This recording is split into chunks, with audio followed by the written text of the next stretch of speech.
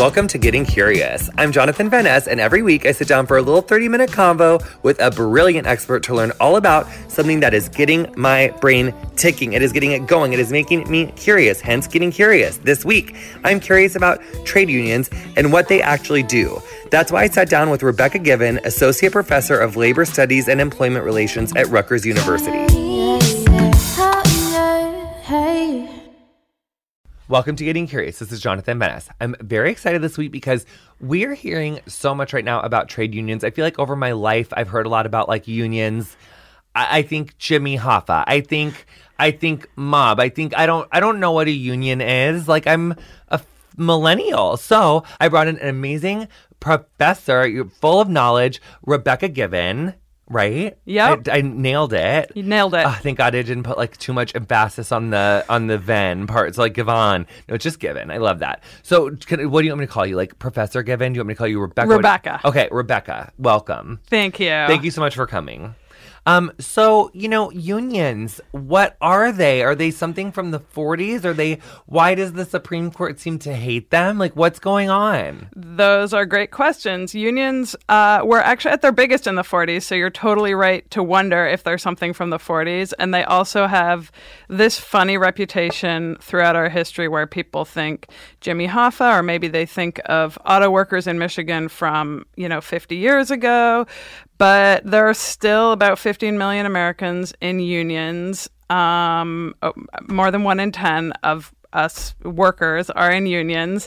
And at the most sort of basic level, unions are just groups of working people who come together to speak in one voice because they can speak more effectively when they go to their bosses for something together than if you as an individual go to your boss and say, I'm really struggling to get by. I need a raise, or I noticed a safety problem at work. So unions are just working people coming together in bigger groups. And it could be a group of 2, or it could be a group of hundreds of thousands of people. So, and unions are very much a presence in our workplaces, in our economy, from teachers that we've seen go out on strike to people in all the Hollywood production houses, yep, to all kinds of areas. The engineers that design Boeing planes are union members. All kinds of places we find people who have come together at work to say, you know what,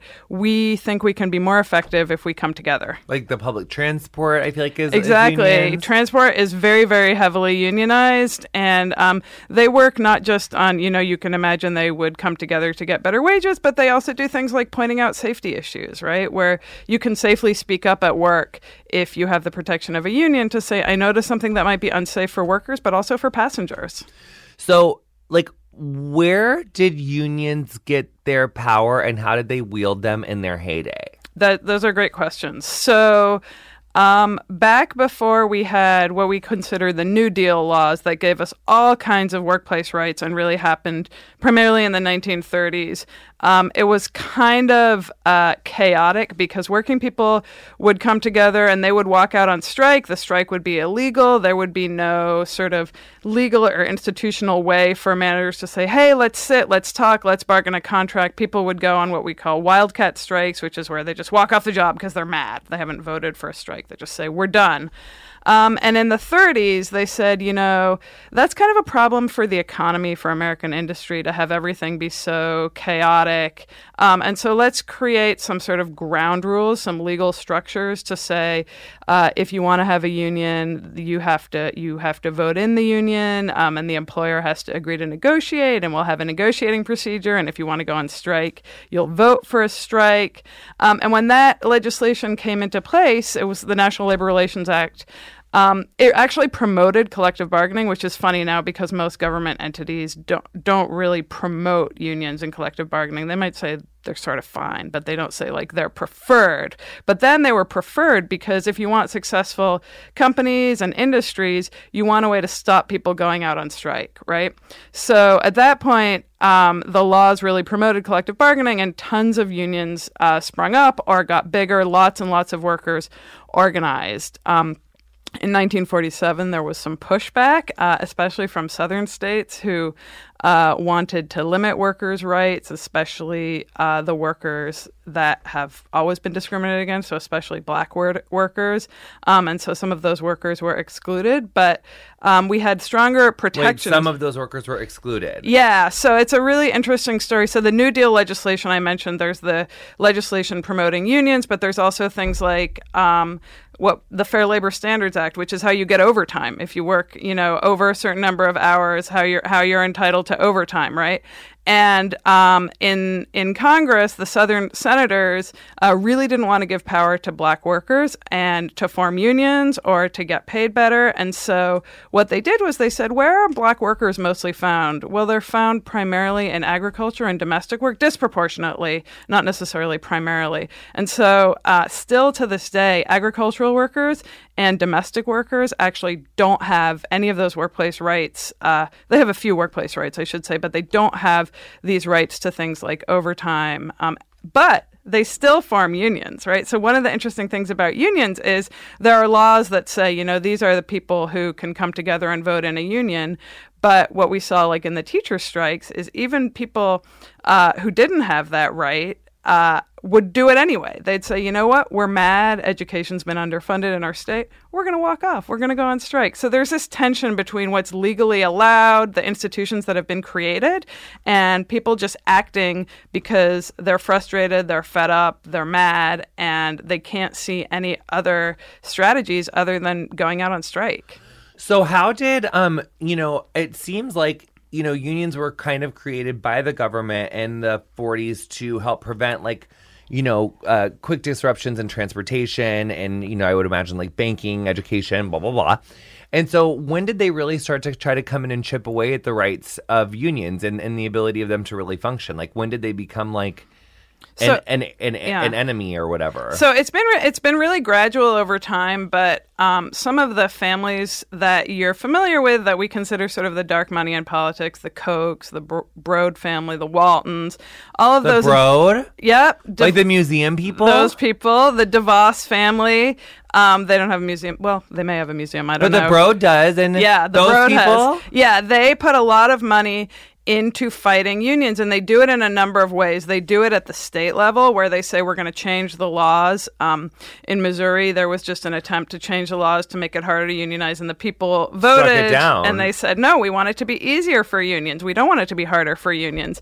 So the same kinds of... And is that essentially, not to keep interrupting you, but is that essentially because, these big families with or the big families with the money, like, they run corporations, and if unions are able to chip away at the profits on a corporation, like if the family or the corporate side of it's keeping 80% of the profits, and the workers are like, hey, we think that we should get like 40% and you can have 60% or whatever, the family was like, well, we don't want to lose our 20% too, so we're going to make this legally harder for you. Yeah, they don't want to pay workers more, and we know workers and unions get paid about 20% more than workers without unions, so that's very significant if you think about what you're taking home. So they don't want to pay workers more, and then unions, one of the things unions do as well as bargaining in the workplace is they do advocacy and lobbying. So teachers advocate for better public education funding, and so a lot of these families, a lot of these big corporations, they don't want corporate taxes that would pay for sort of public goods like education. So they feel that by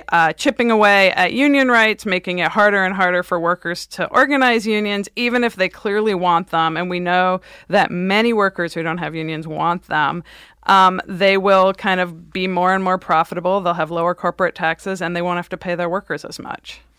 With the thing that just happened in Missouri, so there was a law that was passed that was going to make it harder for unions to unionize, and then there was a referendum that was like, hey, we don't want this law, and then that referendum is what passed. Yeah.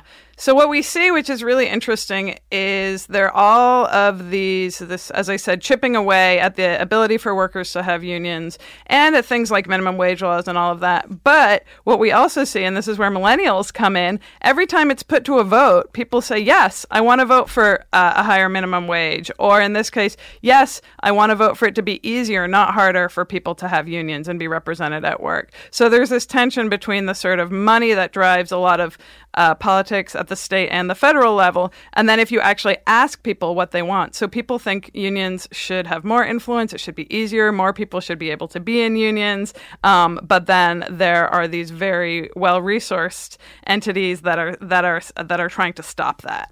Which are like the Cokes of the world, the big Exactly. buddies of the world. Exactly. And so what does well, I guess really what I'm asking is like, how do unions work when they are functioning in a like? Yeah. So that's a great question, and I think a lot of people have never been exposed to unions. They may never have had a family member in a union.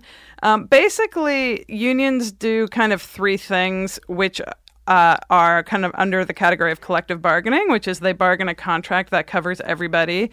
They also do the advocacy that I mentioned. And then the third thing they do is what we kind of consider, like, we can call it mutual aid. All that means is helping people. It could be anything from a little welfare fund that is a hardship fund to providing your health insurance, right? So one interesting thing that happened, and then I'll come back to how unions work, is there's been a big growth in the marijuana industry, especially in states where it's legalized. And so there's a union called the UFCW that's trying to say, you know what, these are retail workers, these are agricultural workers, these are low-wage workers. We should see if they want a union. And there's one boss who said, you know what, I wanted to provide health insurance for my workers, but I can't because the federal government doesn't think I'm a legal business, even though the state of Washington does. And so he worked with the union to say, let's get them union health insurance, right? So there are some really cool things where bosses actually can recognize, the union can be good for everyone. But right, they're like not a threat. They're not a threat. They're helpful. The boss wants the workers to have health insurance. They'll be happy. They'll be healthy. They'll stay longer. They won't quit to go get another job with better benefits. Yeah. So there are many reasons why bosses might want the benefit of a union. But I guess in terms of how they work, the workers come together and kind of talk about what they want, and eventually that is sort of funneled into this collective bargaining process, which is where you negotiate a contract that covers a whole set of workers, and it might say, what your days off are. It might say what your work process is. It usually has a lot of transparency about pay. So instead of having that sort of arbitrary thing where you don't know what the person next to you is getting paid and they negotiate it individually, the pay is kind of set on a scale that might be based on your experience, your skills, your job title, your role, all of that. And they bargain that. So in the best case scenario, everybody's had a chance to put their input and say, you know what, it's really important to me to have flexible working hours because I'm a parent and sometimes I leave early to pick my kid up from school. So I'm going to prioritize that when we come to bargaining. And the other person says, I'm an older worker. I'm getting close to retirement. I want to make sure our retiree benefits are prioritized. So they all come together collectively and negotiate. And depending how willing the management is to negotiate with them, but also how much leverage they have, how strong they've proven themselves to be, they'll get a contract that hopefully will be good for the members and for the workers. So does each union kind of have like a board? Yeah, so the unions are democratic and legally they have to be. So they have, they'll have a vice president and a president of the local, but then they'll also often elect their negotiating committee so that everybody has a chance to sort of vote on who their representatives are that are going to talk to management. And it's often those like workplace leaders, like every job you've had, there's that person who really knows what's going on.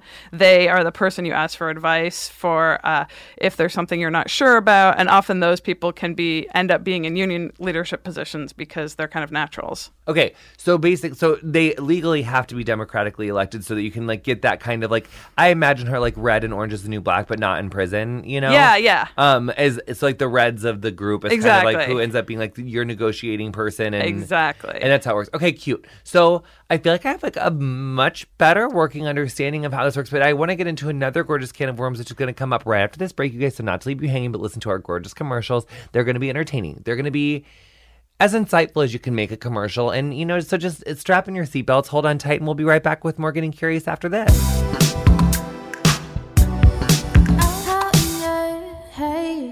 Honey, take a moment and just think to yourself, describe yourself in one word. Are you simple, sophisticated, or adventurous? However you dress, the stylist at Stitch Fix can help you find your favorite piece. Stitch Fix is an online personal styling service that delivers your favorite clothing, shoes, and accessories directly to you. First, you complete a style profile. Then an expert personal stylist will send you a hand-picked box of items based on your preferences. They even have men's and kids boxes too, which we love, honey. Let's get everyone, taken care of. Plus, I'm sure you can mix and match if they aren't, in the dark ages. What if you want something from both? With no subscription required, you can pick between automatic shipments or only getting new pieces on demand. Shipping, exchanges, and returns are always free. Plus, the $20 styling fee is automatically applied towards anything you keep from your box. We love our Stitch Fix personal stylists. I can customize my own gorgeous preferences, whether it's sizing, brand, or budget. Once you finish the style quiz and set up your ideal number of deliveries, honey, you'll receive everything from jewelry to shoes to bags, all to go with your hand-picked outfits. I love that. Get started today at stitchfix.com/JVN and get an extra 25% off when you keep everything in your box. That's STITCH fix.com/JVN for an extra 25% off when you keep everything in your box. Support for today's show comes from Rakuten. Rakuten is a free member-based loyalty program that lets you earn up to 40% cash back at over 2,500 stores. It's perfect for all your back-to-school shopping needs. Get cash back on everything from school supplies to new clothes at some of your favorite retailers like Macy's, Forever 21, Walmart, and more. And don't worry, it's always free. No gimmicks, no points to redeem. Better yet, Rakuten is so simple and easy to use. Simply go to Rakuten.com, click on the retailer you're looking for to activate the cash back, and then shop as normal. You'll earn a percentage of every purchase you make up to 40% cash back. Then, every 3 months, members will be paid in the form of a check or via PayPal. Sign up today at Rakuten.com. That's Rakuten.com. If there is something interfering with your happiness or preventing you from achieving your goals, BetterHelp Online Counseling can help. BetterHelp offers licensed professional counselors who are specialized in issues such as depression, anxiety, relationships, trauma, anger, family conflicts, LGBTQ matters, grief, self-esteem, and more. Connect with your professional counselor in a safe and private online environment and get help at your own time and at your own pace. Anything you share is confidential, and it's so convenient. You can schedule secure video or phone sessions as well as chat and text with your therapist. If for some reason you are not happy with your counselor, though, you can request a new one at any time and for no additional charge. Best of all, it's a truly affordable option. Getting Curious with Jonathan Van Ness listeners can get 10% off your first month with the discount code JVN. So why not get started today? Go to BetterHelp.com/JVN. Then simply fill out a questionnaire to help them assess your needs and get matched with a counselor you'll love. That's BetterHelp.com/JVN. You can hear ad-free new episodes of Getting Curious, plus 2 weekly bonus episodes only on Stitcher Premium. For a free month of Stitcher Premium, go to StitcherPremium.com/JVN and use promo code JVN.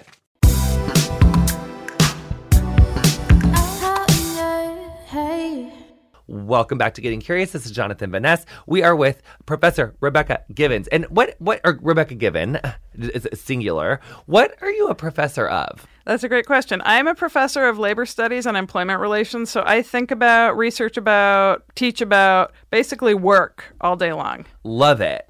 That almost leaves me speechless when I think about it, because as a hairdresser, my goal was to always get the fuck out of any sort of that.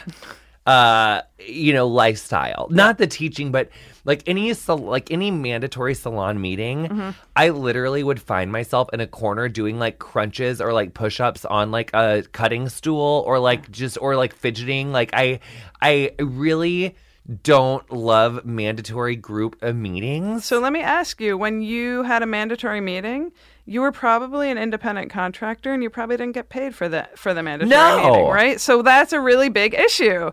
Independent contractors usually have no ability to form unions. We talked about those excluded workers and freelancers, and it's a really complicated gray area. Because I got straight up abused. And like a lot of my jobs, I feel like, I mean, it was like a not... Yeah. Cool. And all kinds of workers, from Uber drivers to UFC mixed martial arts fighters, are legally or are classified by the people they're doing the work for as independent contractors, so they don't have any of the rights of employees. But I also don't really mind unionizing. But I also don't care, because I don't have to go to fucking meetings now because Exactly. I have my own little salon, so I And- don't have to deal with any of that stuff. And people, not to cuss, but and you know, people who are independent contractors, some of them truly should be classified as independent contractors. You're independent, you can set your hours, you can set your location, all of that.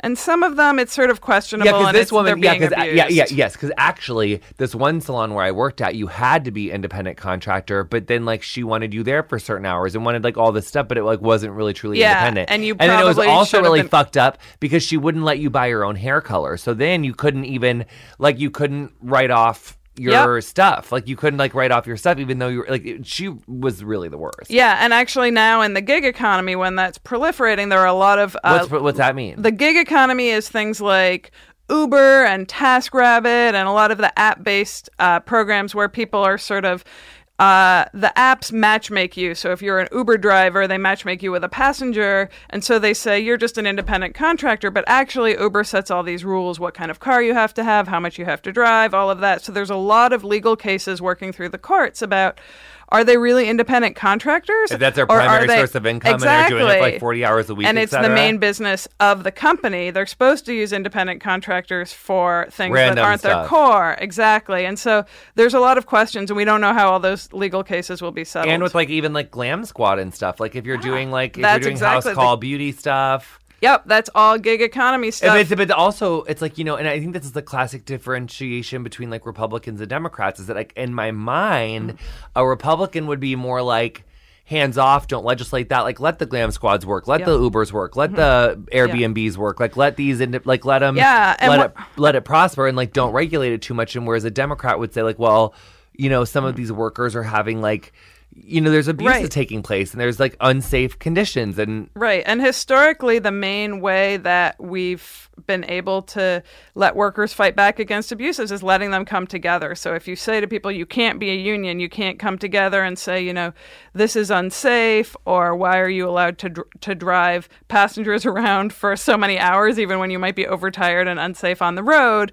The best way to fix things like that is by letting workers be in unions. If you don't have the protection of a union, even if you are classified as an employee, you can be fired pretty much at any time for any reason or no reason at all. You have basically no protections with just a few small exceptions. So I wonder if there's ever a world where you could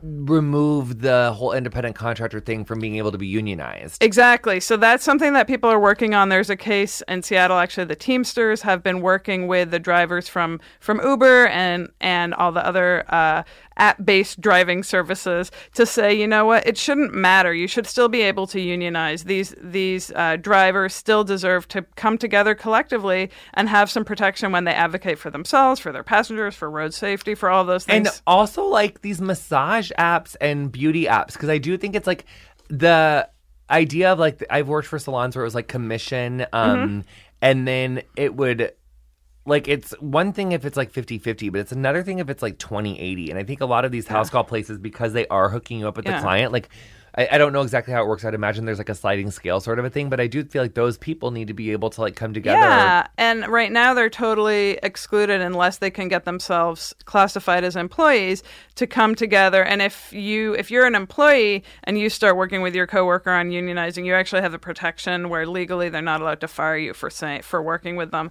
But if you're a Glam Squad or a massage app, and they say you're not an employee, they can just kick you off the app, which looks to everybody like being fired, but they say you can't be fired, you weren't an employee. So there's a lot of questions. You also don't have all the workplace protections against things like sexual harassment if you're not classified as an employee. So there's a lot of problems, and there's some creative solutions out there, although as you picked up on, there's a lot of people who say, no, we don't want more regulation. We don't, even if it's working to protect people.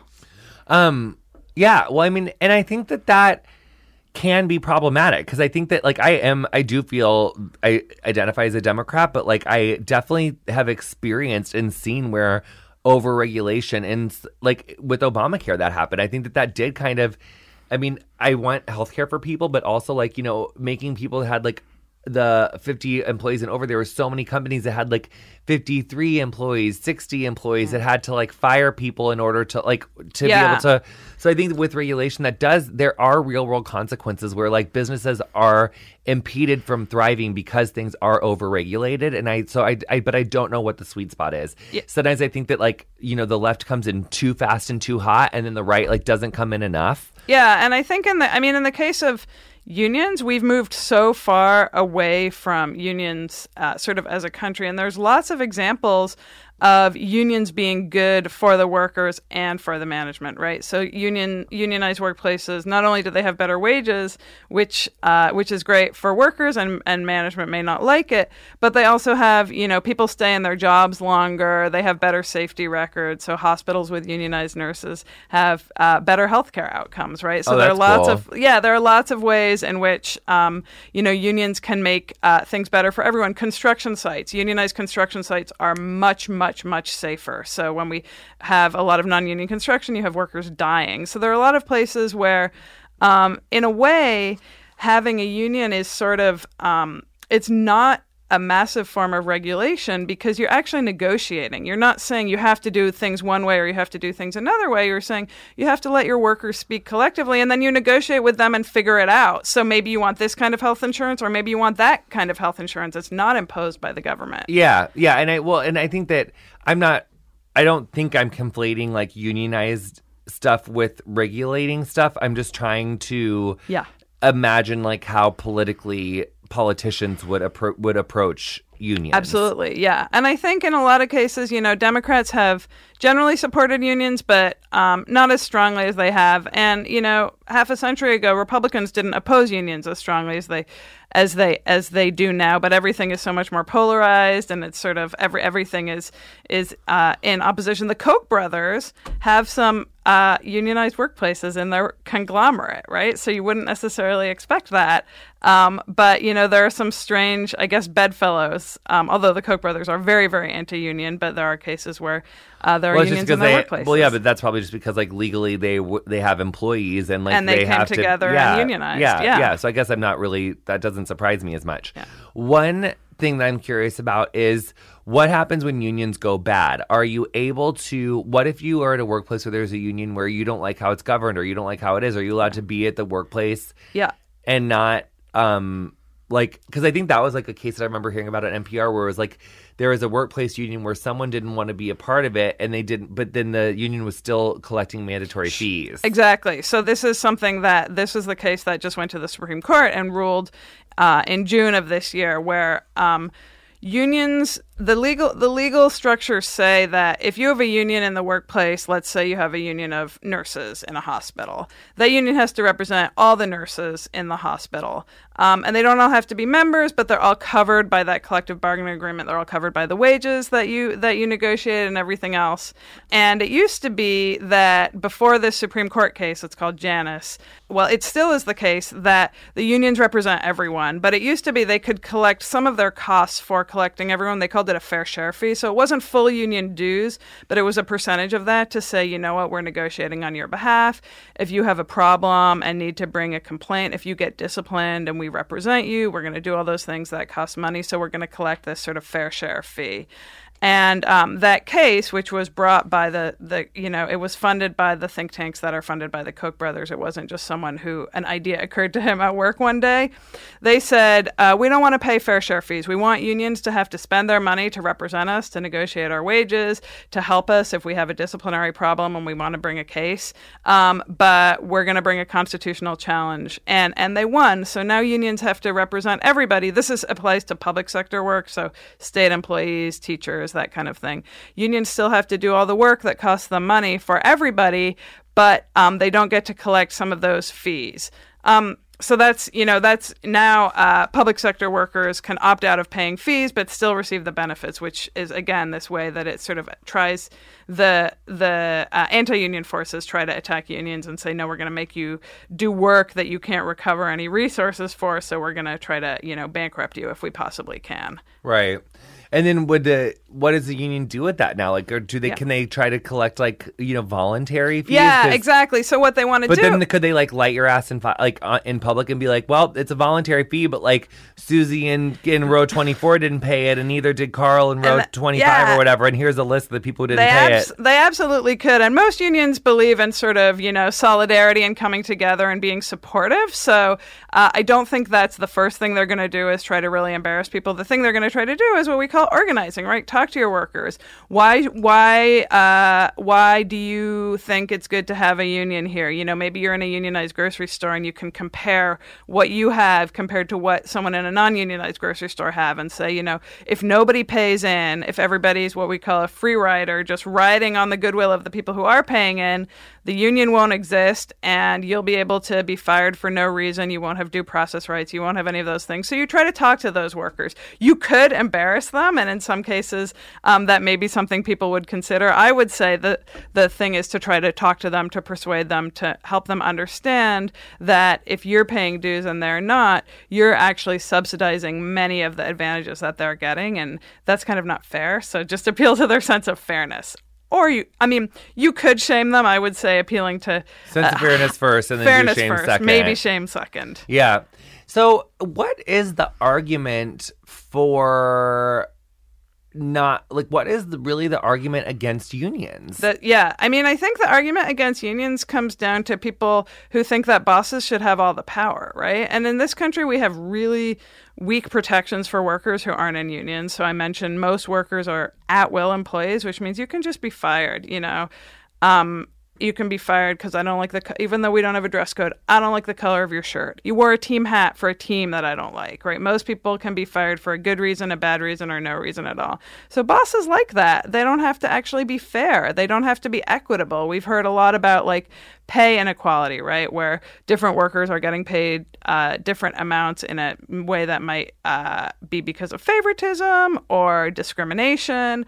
And, bosses like to keep that power. When you have workers acting collectively, it shifts the balance of power a little bit. And if you can come together and say, you know what, we're not going to take it anymore, right? We're either going to go on strike, or we're going to make demands in another way, or we're going to start to talk to customers. We're going to tell patients in a hospital that we have patient safety concerns and you're not listening to them, whatever it is.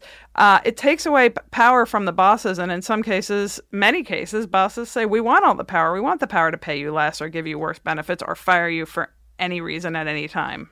Yeah, it's really confusing trying to untangle the web of government versus corporations and the hand holding or bedfellows as you will of where money and power and working in corporations and all of those things intersect, and then human nature, and it's really confusing. The whole thing is just a mess for some reason. In this, my mind keeps coming back to a worker in a workplace who has a shitty union. Yeah. So let me talk a little bit about that.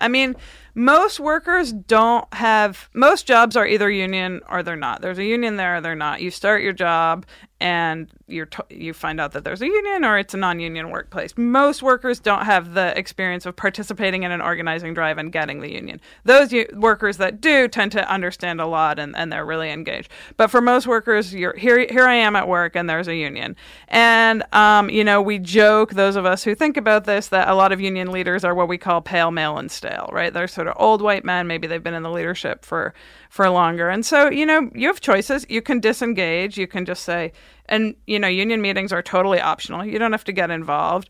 Or you can get involved. They legally have to be democratic, so you can start talking to your coworkers. You can take it over. You can say, I want to demand more. Why is the leadership of my union old and they're only focusing on retiree benefits, where I'm young and I'm thinking about what's the educational benefit or what's the health insurance for dependents or other things. So one of the things you can do if you think that the union that already exists in your workplace is shitty is, take it over, Yeah. which is a really cool thing. And there's a lot of young people who are thinking about either organizing new unions or taking over their unions. And actually, some of the teacher strikes, so the big teacher strike a few years ago in Chicago, that happened after people felt that their union leadership wasn't particularly good. They voted them out. They got more active and engaged union leadership in, and then they said, we're going to take this on. We're going to go on strike. So because they have to be democratic, you always have the opportunity to get involved. Love. And I guess, too, if the government ever really, started to really, you can still, come together and make, a faux union. Yeah, so a lot of times things that look like unions aren't even recognized as unions. So when the teachers walked out in West Virginia, they don't have any collective bargaining rights for public employees are mostly governed by the state law. And in West Virginia, most of those teachers, all of those teachers don't have any legal right to collective bargaining. And so most of them weren't union members because if you don't have bargaining rights, a lot of people won't choose to join the union. Right. But they acted like they were a union. They didn't have the right to strike. That was illegal. They said, you know what? We're mad. We've tried all the other options. This is the only way to make our voices heard. And before all the legislation, all strikes were illegal, and people did it all the time any of them anyway. lose their jobs? In West Virginia, no. And not only that, they got raises, they got better funding for public education, and their strike was so solid that they actually got raises for all public employees in West Virginia, not just teachers. So the show of strength is amazing. Yeah. So I guess it's because sometimes when I read certain things in the news, I feel really threatened or worried about certain things. So I guess just if we are reading about you should still definitely be active. We should obviously encourage people to vote for unions, but it's if there is some random court case that you can't become a lawyer about, tomorrow and go defend right now, know that we are a resourceful people and we will figure out a way to protect ourselves. You can always act collectively, even if, the laws keep clamping down on unions. People can always act collectively, and people have, strikes have existed since the beginning of time, far before we had any legislation about them, right? So you can always, whether it's walk off the job, make demands of your boss, refuse to work somewhere, talk to customers about working conditions, whatever it is, you can always do that regardless of the law. And I think that's really important.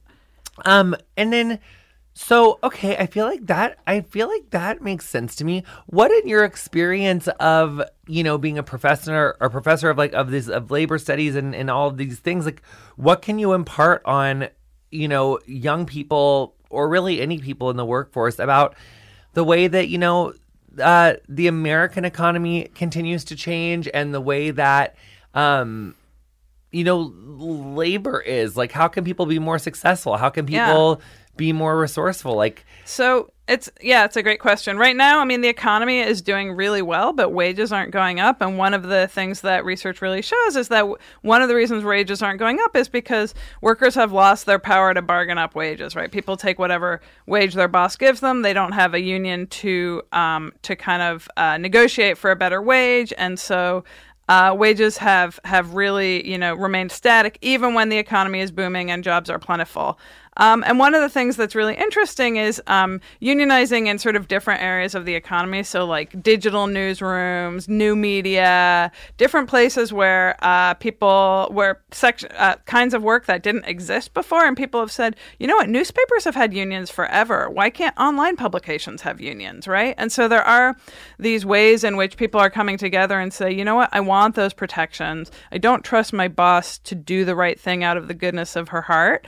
And I want to come together and make sure that we're really protected. And I think right now, this sort of upsurge of activism, especially since 2016, people are really thinking harder and starting to understand, wait, why can't I be fired for any reason? That doesn't seem right. I can be fired for no good reason.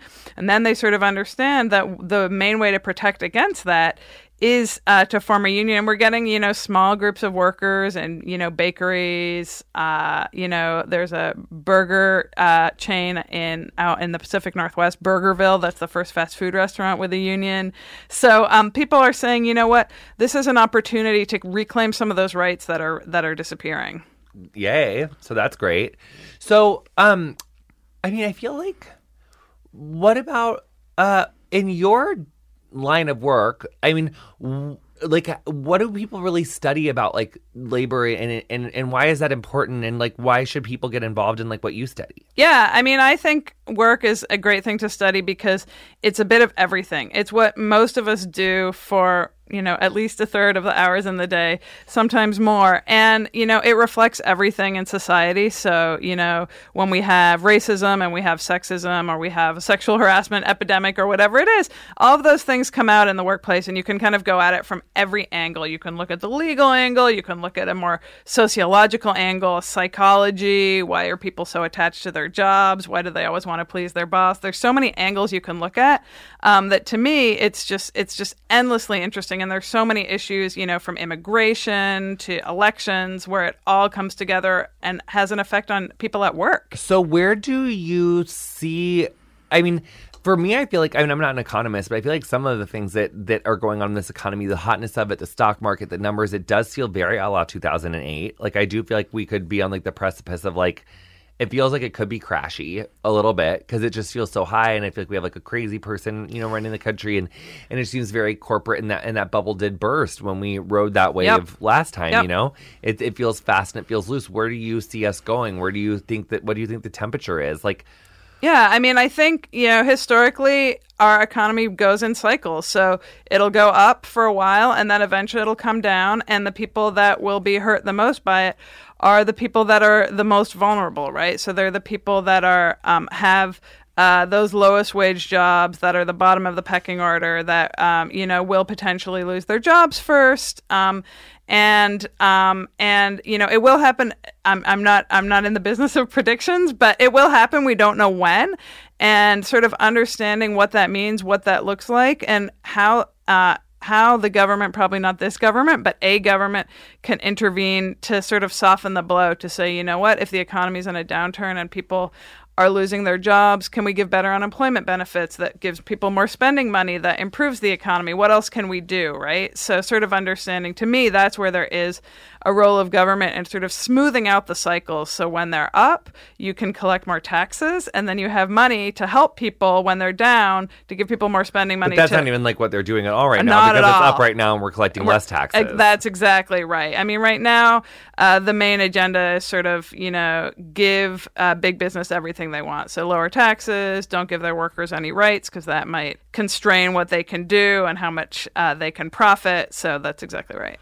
What's that thing about like how, because like unemployment continues to go down. Yep. But is that because more people are just like leaving the workforce and aren't even taking those surveys or something? Not right now, but that's a great question. So the unemployment number only includes people who are actively looking for work. So if you are not looking for a job, you just don't have one, you won't be included as unemployed. And so we talk about the... but how do we determine who is and is not really looking for a job? Well, if you're eligible for unemployment, you actually like file a thing that says, this is how many jobs I applied for this week. So we have pretty good numbers on that. There's a whole Bureau of Labor Statistics. But there are other issues with people who are employed who might be underemployed. So people who, especially in things like retail, where maybe you have a job, but maybe this week you only got 4 hours on the schedule and next week you got 38 hours on the schedule, and that kind of inconsistency is a problem. So even when, that worker would be classified as having a job, but the week where they only had 4 hours because maybe it was a beautiful day and everyone went to the beach instead of a restaurant,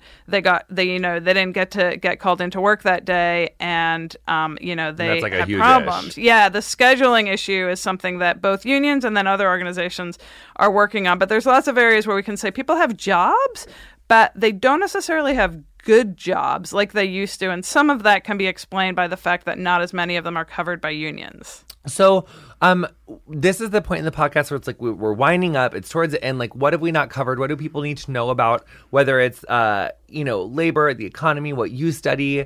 What have I left out? I would just say, I think a lot that there's many opinion polls that show a lot of people want a union who don't have one. And so thinking about what it would be like if people who didn't have a union could have one. And the thing, the way to get a union is to start by talking to your coworkers. What's wrong? What's your experience at work? Could we do better if we acted collectively than each person going to the boss and sort of making an individual request that might, you might be fired for making an individual request. So I think, I think people should talk to their coworkers more and figure out if a union would be helpful in your workplace, but just talk. Don't let the boss control the communication. Share what you're getting paid, share the problems, share your harassment stories, share your racist and sexist experiences at work, whether they're from coworkers or bosses or customers or whatever it is.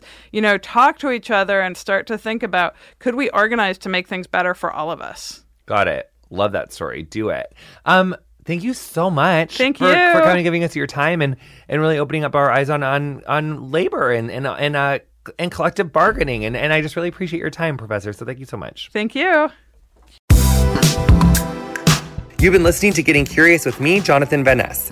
My guest this week was Rebecca Givens. You'll find links to Rebecca's work and socials in the episode description of whatever you're listening to the show on. Follow me on Instagram and Twitter at JVN. Our theme music is Freak by Quinn. Thank you so much, Quinn, for letting us use your amazing music. Keep it rockin', girl. We love you.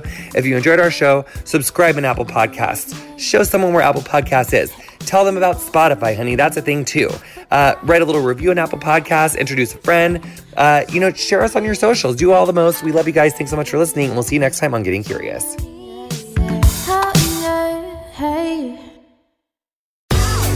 Hey guys, it's Sashir and Nicole from Best Friends. Our podcast has been out for a few months. If you haven't listened to it, you should. We've already asked the big questions in life. Imagine if we could lay eggs. Okay, sure. I guess we... Wouldn't that be funny if you could eat from yourself? No, because that's like cannibalism. Not when you eat yourself. What? Answer listener questions. Hi, Nicole and Sashir. What happens if Sashir dies first? I mean, I've never thought of that. Whoa. I would be so sad. Oh no, Nicole. No, I'm not gonna die. Take BuzzFeed quizzes. Let's pick 8 foods and we'll give you a sex position to try. Whoa. This is wild. Plus, we bring on other funny best friends to talk about their friendship. I almost want to cry. I don't know why that really made me feel emotional. But it's because it's pure to talk about friendship. It's nice. It's so nice. It's like so rare to articulate it, but she's always there for me. I think she's just somebody who... Oh, I love this. I love it so much. Oh my God. It's really sweet. Best Friends with Nicole Byer and Sashir Zamata is new every Wednesday on Stitcher, Apple Podcasts, Spotify, or wherever you get your podcasts. Listen. Oh my God. To it.